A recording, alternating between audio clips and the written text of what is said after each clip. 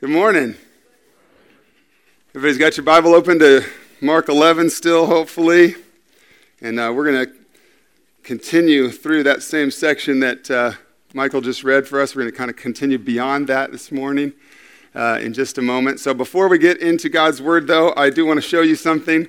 On the screen here in just a moment, I want to show you something. As a child of the 80s, growing up in the 80s, as I prepared for the message this morning, for some reason, perhaps you'll see why, I don't know.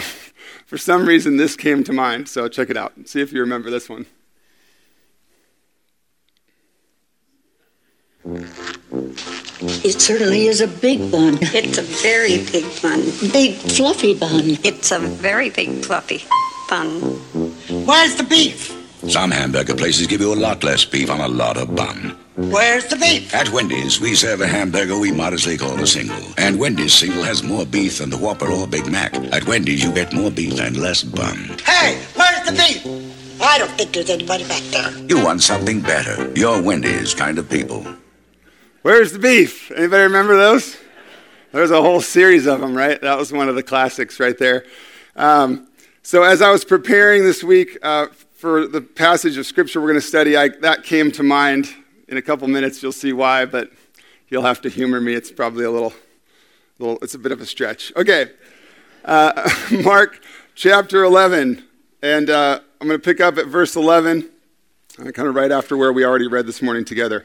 As you saw in that video earlier, we're really halfway through the book of Mark, the story of the life of Jesus. We're halfway through the book, and yet all that's left is the last week of Jesus' earthly journey. So we've got weeks ahead of studying very carefully how Jesus becomes our rescuer and what occurs in that last week of his life. All right, so Mark chapter 11, verse 11. As Jesus entered Jerusalem and he went to the temple, and note this, when he had looked around at everything, it was already late, so he went out to Bethany with the 12. He just had gotten into Jerusalem, and it's almost like there's a little scouting trip here. There's a little scouting trip, almost like an inspection of the temple. He goes there first, even though it's late, and he checks out what he sees and what he knows to be going on. Is the temple hosting true worship, he wonders? And then he goes out to Bethany, a little town just outside of Jerusalem, to stay the night before he'll return to Jerusalem again the next day. And perhaps he was going to Bethany to stay in the home of friends Mary, Martha, and Lazarus. Verse 12. On the following day, when they came from Bethany, Jesus was hungry. And seeing in the distance a fig tree in leaf, he went to see if he could find anything on it.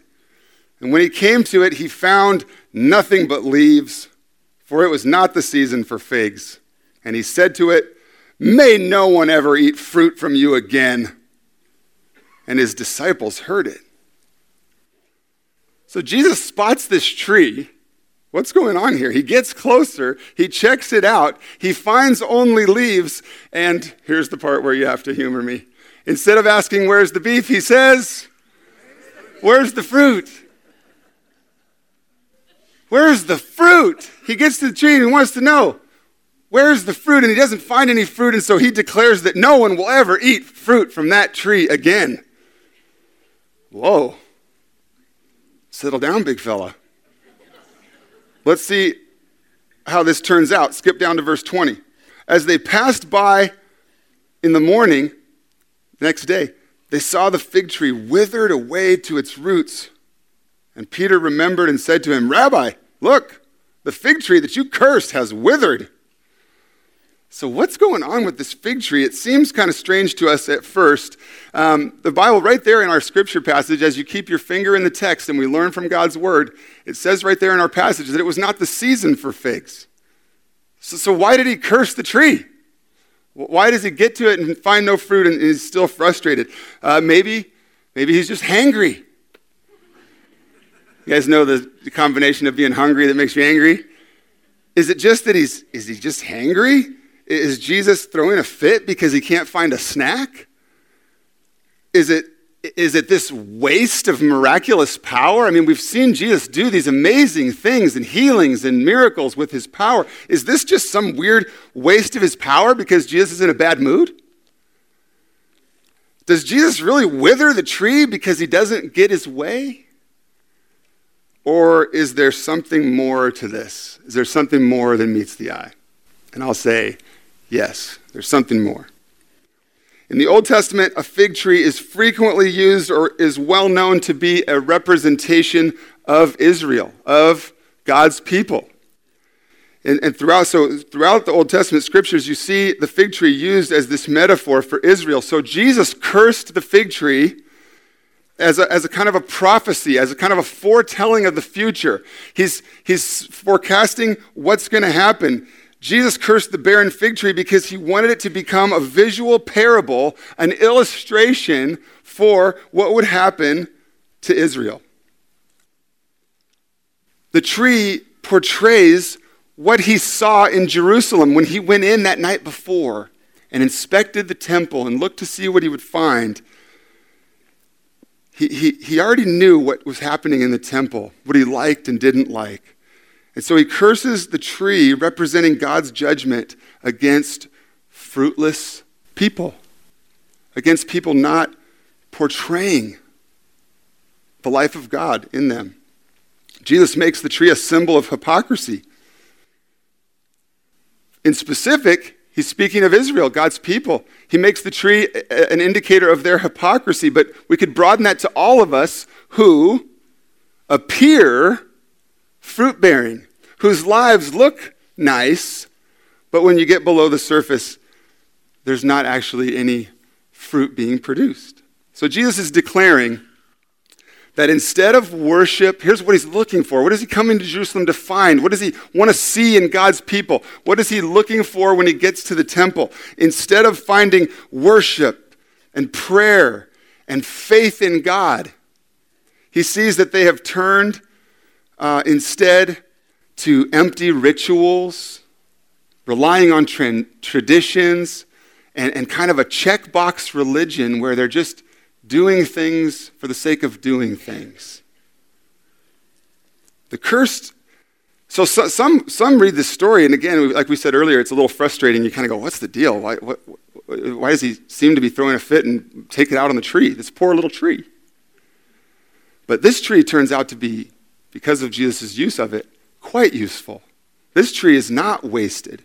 It became a helpful, useful tool to our learning. It's preserved in the Bible as an example for us for a reason, so that we and many, many who have seen this story given to us in the Bible, it's so that we can consider our lives. Are our lives fruitful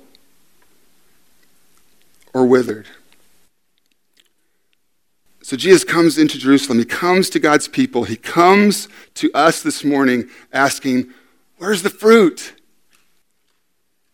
Where's the fruit in our lives? And I want us to ask ourselves this morning as we continue forward. Do this with me if you would. Think about this. Let's engage our minds and come to God's word with the intention to learn and to be changed, not just to hear a story that we've heard before, not to let it just go in one ear and out the other. But if we ask ourselves this morning, do our spiritual lives, does our life with God, does our life following Jesus have just a good appearance? We got nice, green, shiny, leafy leaves. What do we have? We had a talky talk, we had a ready read, and we got leafy leaves. And Derek's up here doing a preachy preach. Do our lives have a leafy appearance, but upon closer inspection, there's no fruit? There's no result of what God is doing in our life? There's no manifestation of the change he's making in us in our life? Back to your word, chapter 11, verse 15. And they came to Jerusalem, and Jesus entered the temple. And he began to drive out those who sold and those who bought in the temple. And he overturned the tables of the money changers and the seats of those who sold pigeons. And he would not allow anyone to carry anything through the temple. And he was teaching them and saying to them, "Is it not written, my house shall be called a house of prayer for all the nations, but you have made it a den of robbers." Upon returning to the temple, what does Jesus see? First, he seems something like this: ornate, majestic. This amazing structure built to portray the glory of God with marble and gold. But the magnificence of the temple and the intricacies of the ceremonies that were going on there were just hiding the reality that God's people were not displaying the kind of life, the kind of fruit, the kind of results of their life that God had called them to. He returns to the temple to see this majestic appearance. But underneath, he doesn't like what he sees. And what does he see? According to the passage we just read, he sees a few things going on in the court of the Gentiles. And you can see there, as we kind of panned out from the temple itself, you can see how large the court of the Gentiles is. I've seen a couple of movies that try to, do a great job of portraying the life of Jesus. But I've seen this scene been done in a very small courtyard. That's a large courtyard. There's 2-3 football fields worth of square footage there. This is a large place that is called the court of the Gentiles because, as Jesus just said, it was intended to be a place of prayer for all the nations, even if only the Jews could go in and bring certain sacrifices of worship into the temple. The court of the Gentiles was a place for all to pray. And when Jesus gets there, what does he find? Our passage just tells us he finds money changers. Why are there money changers? Because there's a temple tax, and those that are traveling into the temple are supposed to pay this temple tax, but you got to pay the temple tax in the appropriate currency. So wherever you're from, you got to change your currency into the proper currency, and in the process, the money changers are doing what? Making money. And then what else does Jesus find when he gets into the courtyard? A courtyard intended for prayer surrounding the temple. And he finds all these stalls and tables of people buying and selling. Well, what are they buying and selling? Well, it might have started with a good heart. It was necessary stuff. They're selling pigeons and lambs and oil and salt and all these things that were required by God's people to bring a sacrifice to the Lord. To bring themselves and bring an offering to the Lord. This was commanded and required. So they had to, if they had traveled a distance, they needed to purchase the animal or the supplies to make the good sacrifice. But there's all this commerce and noise and hustle and bustle and selling and buying and in the courtyard that was intended for prayer. And despite rules at the time that this not be a thoroughfare, the court of the Gentiles was not intended to be just like a street for people to travel through. There was rules against that. And yet what it became was a shortcut. If you had to go from one part of town to the other part of town, hey, look, the easiest trip is through the court of the Gentiles. And so it was this area filled with commotion and busyness and religious checkbox stuff. But where's the fruit? Jesus wanted to know. Why? What sparked his anger? What sparked his frustration here? I mean, sometimes I think, don't we? I don't know. If you've been around church for a while, if you've heard this story for a while, it's possible that we easily overlook Jesus' frustration here. We've heard that he flipped over a table. We've heard the term righteous anger. That's us trying to make his anger sound okay to us, right? Oh, but it was righteous. He didn't sin. Well, it's true. He didn't sin in his anger. But I don't want to tone down his frustration here. I don't want to tone down that Jesus just flipped over a table. I mean, have you ever tried to flip over a table? Was Jesus just rolling through the camera, boop, knocked over a table? I mean, I guess he could have. But I don't think that's how it was. This was a wildly physical, intimidating action. So why is Jesus so frustrated? Why is he displaying his anger here? Jesus saw all of this stuff that we just talked about, the money changers, the selling and the buying and the traffic. He saw all this as a desecration of holy ground. He saw this as sin against God and sin against people who wanted to come and worship God. The bustling and the noise and the business and the circus was distracting from true worship. What was intended to be a place of true worship was reduced to legalistic ritual tradition just because. And this place that was intended for Gentiles, for all nations, for people even, not just God's chosen people, but for all people to come and to pray. And they've put an obstacle. They've put this chaos where there should be prayer. So what was that question we were going to wrestle with this morning? What did I ask you to think about in your own life? Are our lives appearing leafy and fruitful? But what work is God really doing in our lives? Just because we look good, just because we have a certain appearance, doesn't mean our lives and our hearts are pleasing to God. So what does that look like? We don't need to do a million examples here, but what am I talking about? What's an example of an appearance that's leafy and green and shiny, nice leaves and a really nice looking fig tree, but then when you get closer, we find a life that isn't producing what God wants for you, what his good purposes include. I think of individually, I think one example I think of as individuals is something like church attendance. We come, we sit, we check the box of having been, perhaps, not all of us, but perhaps some. But are we just doing that just because we always have, or because we think we should? Or are we here because our lives are surrendered to Jesus and we want to be with him and with his people?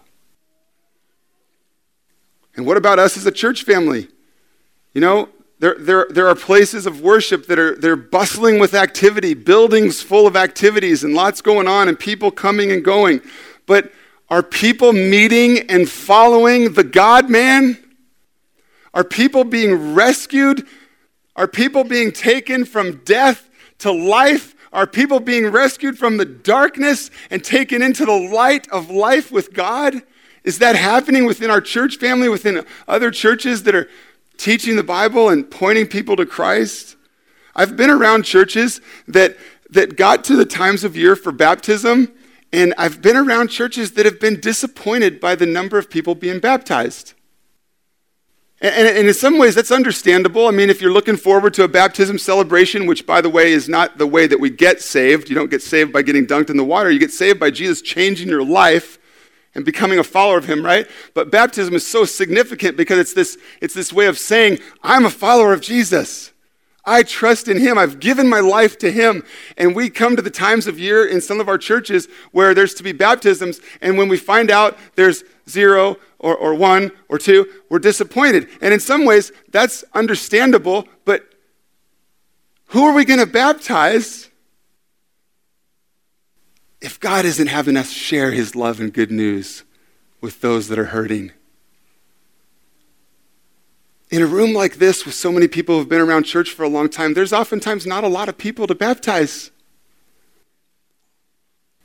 But there's 15,000 people in Dallas. There's I don't know how many people in Polk County that are living far apart from Christ. And God wants to use you and me to be conduits of his love and bringers of the good news of Jesus to them so that they can cross over from darkness to light, from death to life. And then we'll have some baptisms to celebrate, wouldn't we?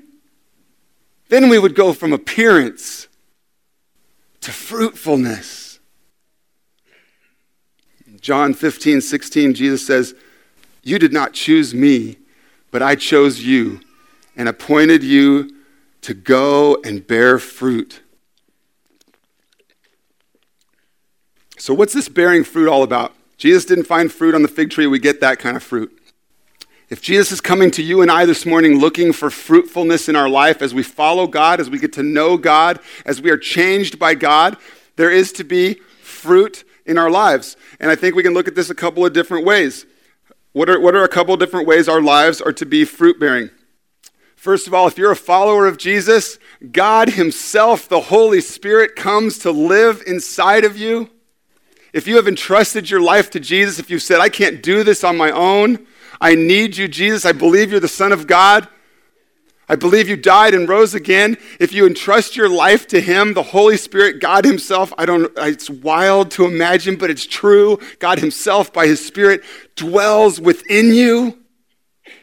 And he's changing you and making you new from the inside out. Not only are we saved from sin and death, but we're given life now and life eternal. And the Spirit changes us from the inside out, giving us new heart and new desires.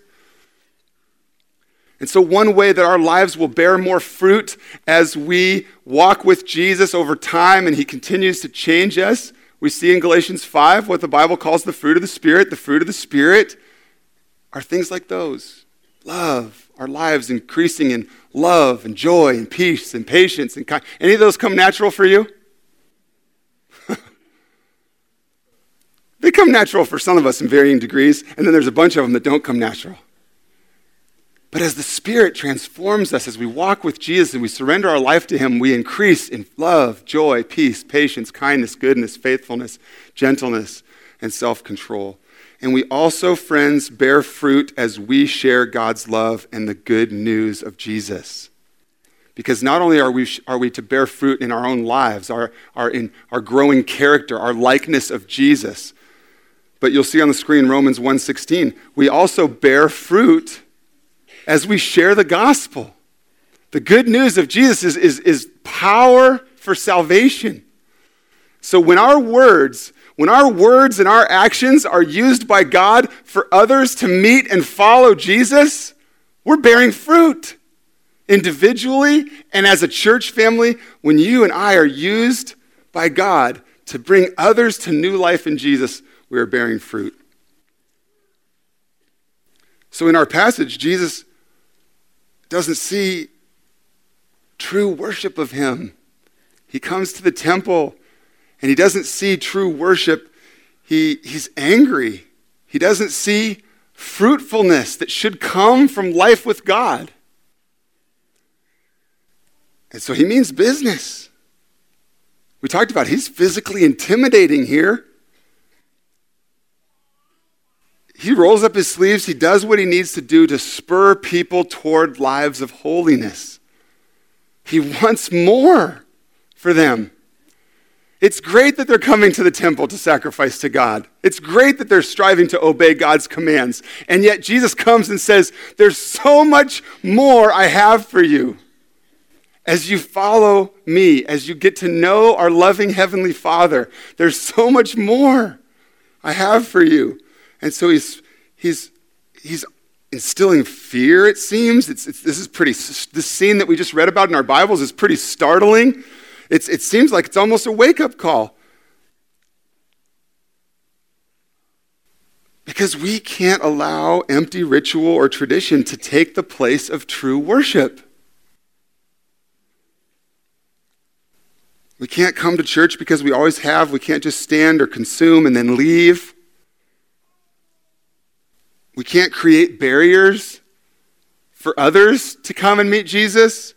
What are ways that we as Christians accidentally create barriers that prevent people from meeting Jesus? I think it's when we click together and we're only around our good friends and our fellow Christians.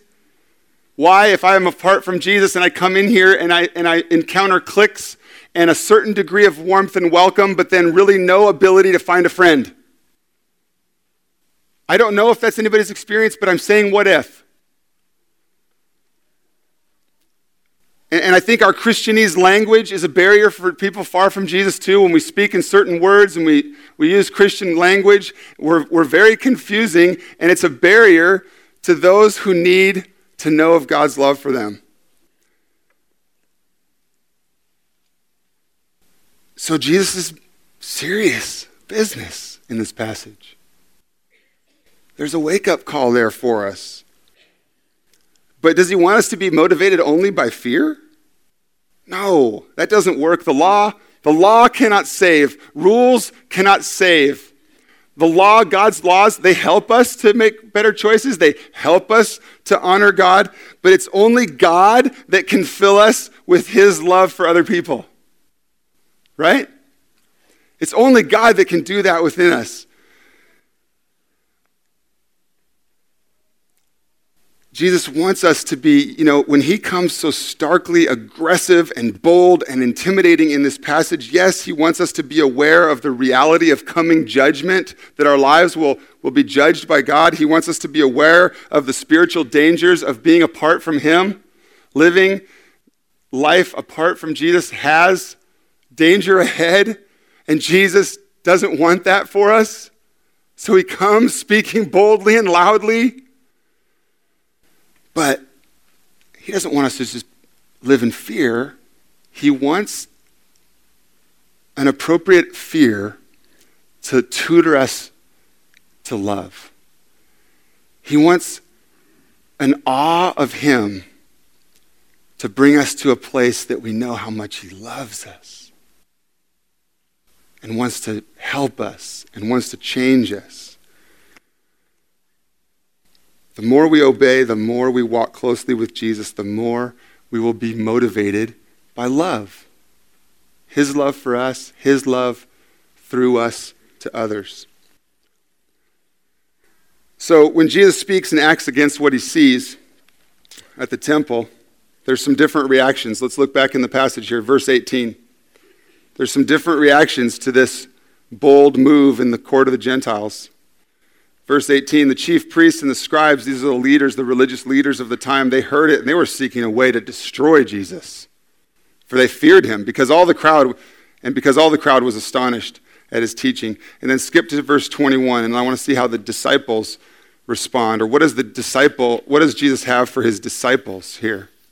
Peter remembers and says, hey, Rabbi, look, the fig tree that you cursed has withered.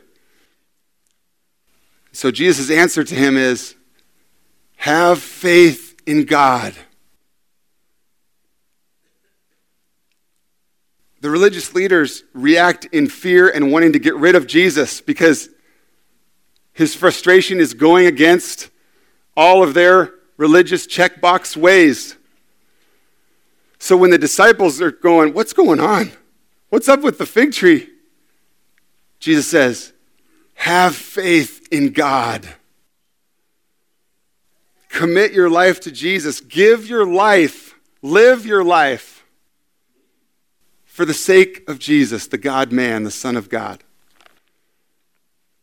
Notice that Jesus doesn't say, if they're wanting to know how to produce fruit, if they are thinking, well, yeah, what's up with the withered tree? Why'd you do that? What was it supposed to show us? Oh, I'm supposed to have more fruit in my life. But notice what Jesus doesn't say. He doesn't say, yeah, try harder to develop fruit in your life. You need to be more kind. You need to try harder to have more self-control. That's not what Jesus says here. He doesn't say that we should go, I got this, I'm good. I'm gonna will fruit into my life out of sheer effort. My life is just gonna have fruit flying out of it, and I'm gonna have all these people follow Jesus just because I'm really trying hard. That's what you and I try to do, but that's not what Jesus said here. What he says to his disciples, and he says to you and I this morning, is to have faith in a great God who makes this happen in our lives. Romans 5:10 tells us, it's on the screen, if while we were enemies, we were reconciled to God by the death of his Son, so much more now that we're reconciled, shall we be saved, continued to be saved, transformed, made into the likeness of Jesus by his life. We talk a lot about the life, death, and resurrection of Jesus, right? He lived, he died, He made us right with God. He brought about the forgiveness of sin, and yet his victorious resurrection from the dead speaks so loudly to us too, because his life shows us that we can have life. And that we'll continue to be saved by his life. Our spiritual growth, increasing worship in our life, fruitfulness, living a life that is glorifying to Jesus is a work of God. It's not something that we try hard to accomplish. It's a work of God in our life. As you have faith, as you trust God for help. Friends, this is what I urge you this morning. We need to put our faith in God. We need to trust that God can remove the obstacles that are hindering our worship and that are hindering our fruitfulness. We need to walk closely with Jesus so that we have life with God, and so that his work in our life removes these things that hinder us from living a fruitful life. So I urge you to entrust yourself to Jesus so that God will work in you and begin making you new, empowering you to live for him. Because fruit bearing is a work of God. But we can put ourselves in position. We can put ourselves in position to meet with God, to walk closely with Jesus. So what is it that we want to do in those lines? How can we put ourselves in position to grow? How do we grow in relationship with Jesus so that our lives are lived in worship and in bearing fruit? Look with me at verse 23. Truly I say to you, whoever says to this mountain, be taken up and thrown into the sea, and does not doubt in his heart, but believes that what he says will come to pass, it will be done for him.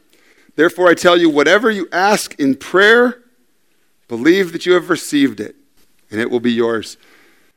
We see that one way we grow in our faith in God, Jesus said, have faith in God. One of the ways we grow in our faith in God is by coming to him in prayer. And do we really ask for just anything? Does that verse we just read, that ask in prayer and you'll have it, does that mean we can really ask for anything, just whatever we want?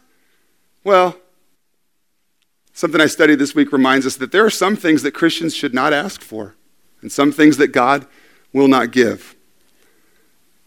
But those of us that are parents may relate to this a little bit, right?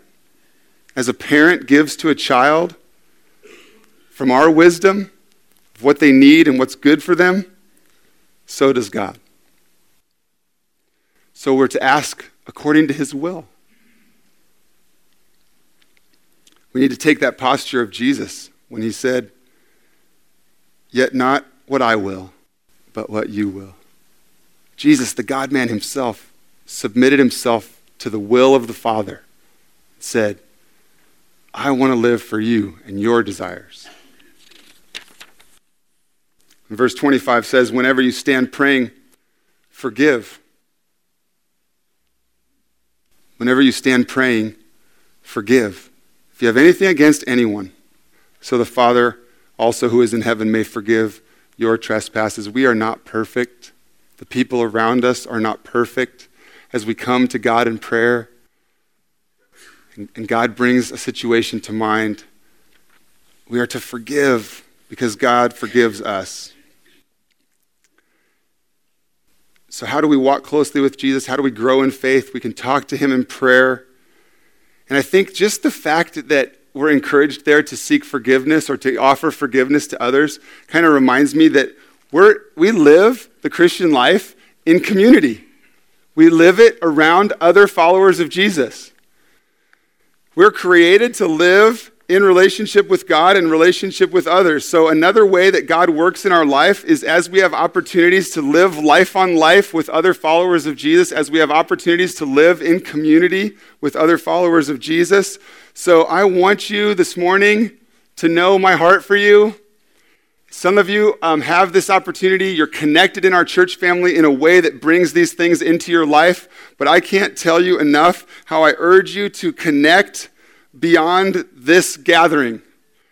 If this is all this church family represents for you, you're missing out on the richness that God has for you and your increased faith and worship and fruitfulness as you are connected with a smaller group of fellow Jesus followers. And so many of you have a small group or a class during the 9 a.m. hour that you have relationships with people. I can't urge you enough, this is a passion of my heart, for you to have a place where you are known by others and where you can know others, where you can know and be known. We need that in our lives. And so if you're already connected during the 9 a.m. hour, or if you already are connected to a community life group, then great. Continue those relationships. Look for what God has for you as you dig in and you spur one another on in following Jesus. But if you are not connected already to a group that kind of makes this larger church family a little smaller, this is a great celebration on Sunday mornings. It's fun to be together as a larger church family and to celebrate and to greet each other and to pray together and to sing together. But I'm urging you to find a way to make the church a little smaller for yourself by connecting to a place, a group where you can know and be known. And so you'll see in your bulletin there's some information about this. I just want to mention it now. This is an area of passion for me. And so the next 3 Sundays, at 9 a.m., if you're not, especially, all of you are invited, but especially if you're not connected to an ABF or a CLG, if you already have a connection during the 9 a.m. hour, go to your class. That's awesome. And you're gonna hear some of these same things from me in other ways. But if you don't have a group that you're connected to, I'd invite you to come check this out the next 3 Sundays at 9 a.m. in the community center. I just want to share with you some things that I'm excited about that God's doing in my life. And a lot of that has to do with how God wants us to be connected in our church family and how that will help us follow him and live for him in our lives. So check that out if you want to. Because Jesus is looking for worship. He's looking for true worship. He's looking for fruitfulness in our lives. But we don't have to just try harder or feel guilty that we're not doing enough.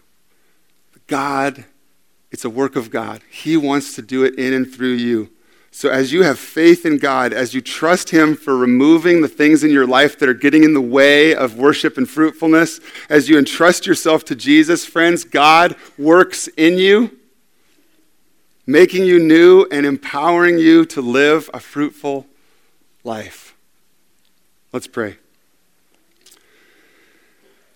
Father God, we just recognize how much we need you. Heavenly Father, you are great and mighty and on high.